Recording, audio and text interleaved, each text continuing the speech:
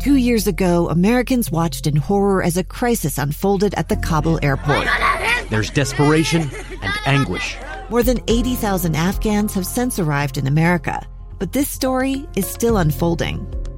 I'm Andrea Smartin. In my new podcast, Stranger Becomes Neighbor, we'll find out what happens to these new arrivals in our communities. Who would help our newest neighbors? Follow us at kslpodcast.com, Apple Podcasts, or anywhere else you listen. Hey, Pablo, thank you for your time, and congrats on the big win tonight. Thank you. Obviously, there's a long break in the middle of this game, which is something that's not extremely common. And a lot of the time, players end up kind of having some time to think about things, how the game's gone in the first little bit. And the team actually came out and played very well for the rest of the game, especially defensively.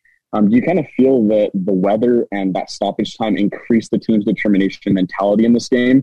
And also, did the weather kind of have anything to do with some of the substitutions you made near the end of the game that would seem to be, and correct me if I'm wrong, kind of more defensive?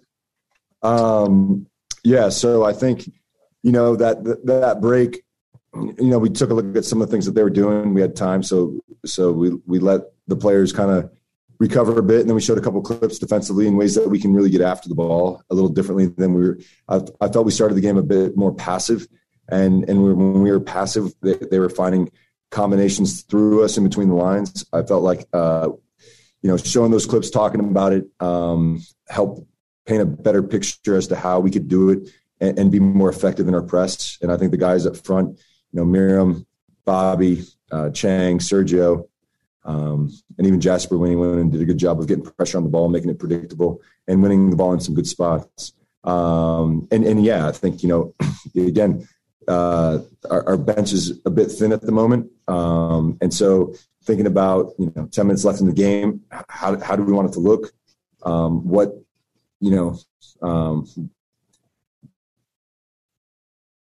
What are we trying to achieve? We're obviously trying to keep the game in front of us, and we want to keep putting pressure on the ball. Jasper's a guy that plays in the midfield, played as a 10 in college, and has one of the highest outputs in training every day. So that was the option with Jasper, and obviously Sergio, who's a player that is still gaining his fitness. I'd like to give him some more minutes here coming up in the next few weeks.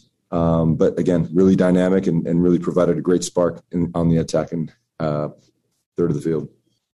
And that's another thing I kind of want. Oh, sorry. Am I okay to ask another question? Yeah, just real quickly. You talked about the substitutes kind of being able to fit on the bench, but guys like Sergio Cordova came in and really provided a big spark off the bench. Can you just talk, how proud are you of the guys that came off the bench and fought in this one to hold the win? Yeah, I think, piggybacking off of what we did last year, the guys that came onto the field at times had a greater impact on the result of the game. And so when we talk about team, we talk about the importance of the players that aren't starting and at times more important than the guys that are starting. I think a lot of times in sport, you always think that, the most important guys are the guys that start. And I would like to think about it in reverse at times. It's the guys that come in and do a job. And I think Everton, Jasper, Sergio came in and did a fantastic job. And I think that's what you need. You need a team. You need guys that are willing to come in, whether it's 5 minutes or 30 minutes and graft for the group. And I couldn't be more proud of the guys that came in. All right, Tom, your line's open.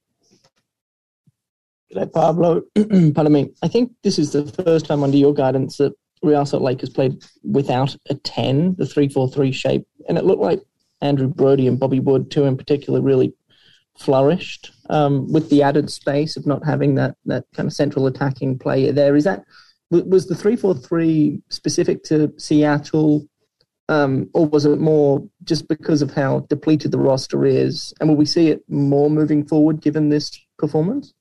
A lot of it had to do with, I don't think we have, I think Dami's our 10, and he's more, he helps in the link up and then obviously gets in the box and he's dangerous, in the 18. But as far as a true 10, I don't think we have that. So the 3-4-3 lends itself to the players that we currently have. And I think too, it's not only an opportunity for tonight, but we've worked on it in Portland. We we did a little bit of it depending on where Dami was in Houston, but tonight it was obviously, with 3 attackers up front. And, I think what you saw, I think is accurate. I think entry balls into our 9 because of the space available. There was no 10 in there. And I think we can get crisper with that. But it's definitely a way to get, it's when we get these balls into our 9 and they're set, now we have the whole field available to us. And then when you have Brody and Tate really bombing forward, it creates a lot of options now, not necessarily in the wide areas, but in the half spaces to like Chang and Miram. So it's a nice little setup. Again, I think the guys executed really well tonight, and we'll look forward to building on it. And then has Pablo Ruiz been scheduled for shooting practice this week yet? We got to get him in front of goal a little bit more in training. But you know what? I'm really proud of Pablo that I see a big change from last year. And something that I've been harping on with him and the rest of the guys too is in transition, when we have space, we have to drive with the ball. And I think tonight he created 2 or 3 chances just from his ability to drive with the ball. He's got great technique. He's got really good speed. And it really unsettles the defense. And so I'm really proud of his performance tonight.